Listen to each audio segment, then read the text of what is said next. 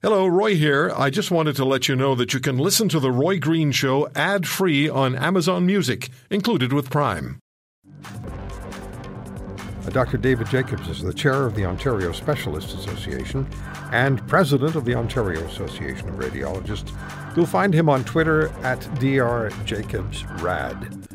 Dr. Jacobs has kindly agreed to be on this program on many an occasion, and we call these segments at the intersection of health and politics. Politics and health. I don't know which sequence they should be in. We had an interesting conversation yesterday, an interesting exchange on the air. We had the first medical ethicist with the World Health Organization as a guest, Professor Wickler from Harvard University, and we were talking about prioritizing or not prioritizing ICU admissions based on being vaccinated or not vaccinated. And you know the hypothetical scenario, one bed, two patients, one vaccinated, the other isn't, who gets the bed? Right. Yeah, we've talked about this one before, and I think it brought us back to the point system. And then the question is, does a vaccine status count on a point system when you're trying to decide who gets that bed? There are many factors involved, but it's a heartbreaking decision that hopefully no physician or hospital ever has to make. Yeah. Is triaging actually taking place as far as getting a bed in an ICU unit is concerned? Triage always happens for the ICU, well before COVID. There's on any given day, there are multiple patients in our hospital who are kind of on the edge of needing ICU care, and there are only so many ICU beds available. So there are oftentimes patients who are on step-down units or units where they're being managed, but they would be better managed in the ICU. The ICU is always a limited, scarce resource in a hospital. Yeah. So I was interested in your sense about lockdowns, and you take on any number of issues, and I really like that, and I enjoy following you on Twitter, because I never know what I'm going to see, but I know it's always going to be interesting. So on this lockdown issue, I just spoke with Professor Douglas Allen, economist at Simon Fraser University, and he's done a study, cost-benefit study. And at the beginning, he writes, examination of more than 100 lockdown effects show that often the benefits of locking down were overestimated, while the costs were underestimated. Most recent research shows lockdowns had at best a marginal impact on the number of COVID-19 deaths. What's your thinking on lockdowns? Well, I read his much of that paper, and he talks about years of life lost. So we have to remember that the majority of the patients who died were elderly, some of them beyond life expectancy. So when you're doing an analysis based on years of life lost, you have to keep that in mind. It's not number of deaths, it's years lost. And so for many of the patients who died, the years lost would be zero based on that analysis. So, I don't know if that's the best way to measure the efficacy of lockdowns. The other issue to remember is that we're in a post-vaccine phase right now.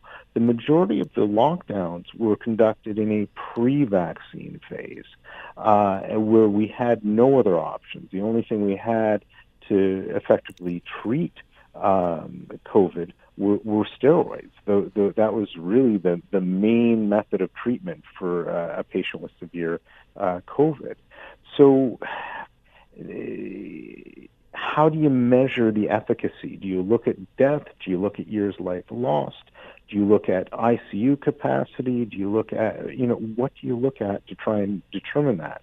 What we know for certain is that when there were lockdowns, the waves peaked and came back down. So they obviously did something.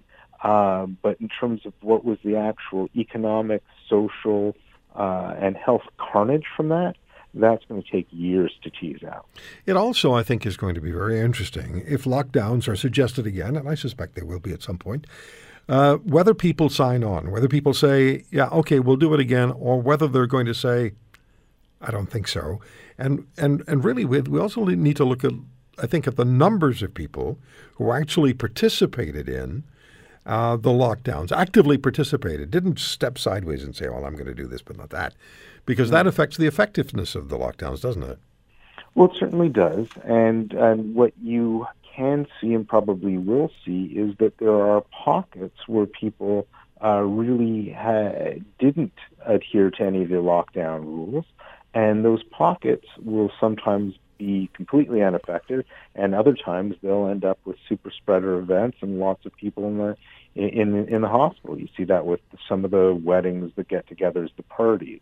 So it's a bit of Russian roulette in terms of whether the lockdown is going to have impact on one particular group or another.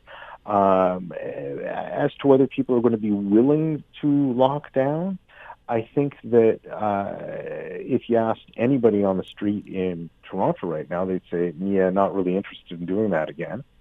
But if the numbers really start to bump up, there might be more of a willingness.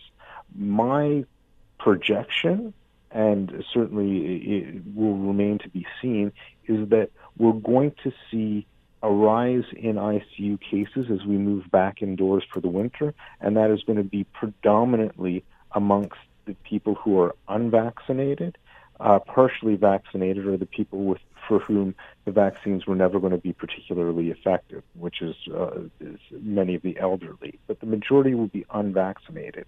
So I think we're going to have a bifurcation in the pandemic. There will be a pandemic for the unvaccinated and the vulnerable, and a pandemic for the people who are vaccinated, and it will be very different. Yeah. So how do you lock down based on that? Yeah, exactly. Well, what you just said, and I only have 30 seconds here, but what you just said makes me think about this question. When are we going to catch up with people who require health care desperately and aren't getting it because there just isn't the capacity for them, including cancer patients? Well, some good news is the Ford government put out a fair amount of money for medical imaging, and I can say at least at Humber we're caught up with our MRIs. We're back to pre-pandemic level wait lists, so we've done a good job with that.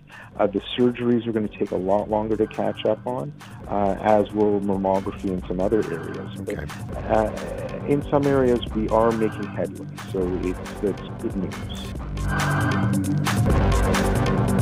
If you want to hear more, subscribe to The Roy Green Show on Apple Podcasts, Google Podcasts, Spotify, Stitcher, or wherever you find your favorites. And if you like what you hear, leave us a review and tell a friend. I'm Roy Green. Have a great weekend.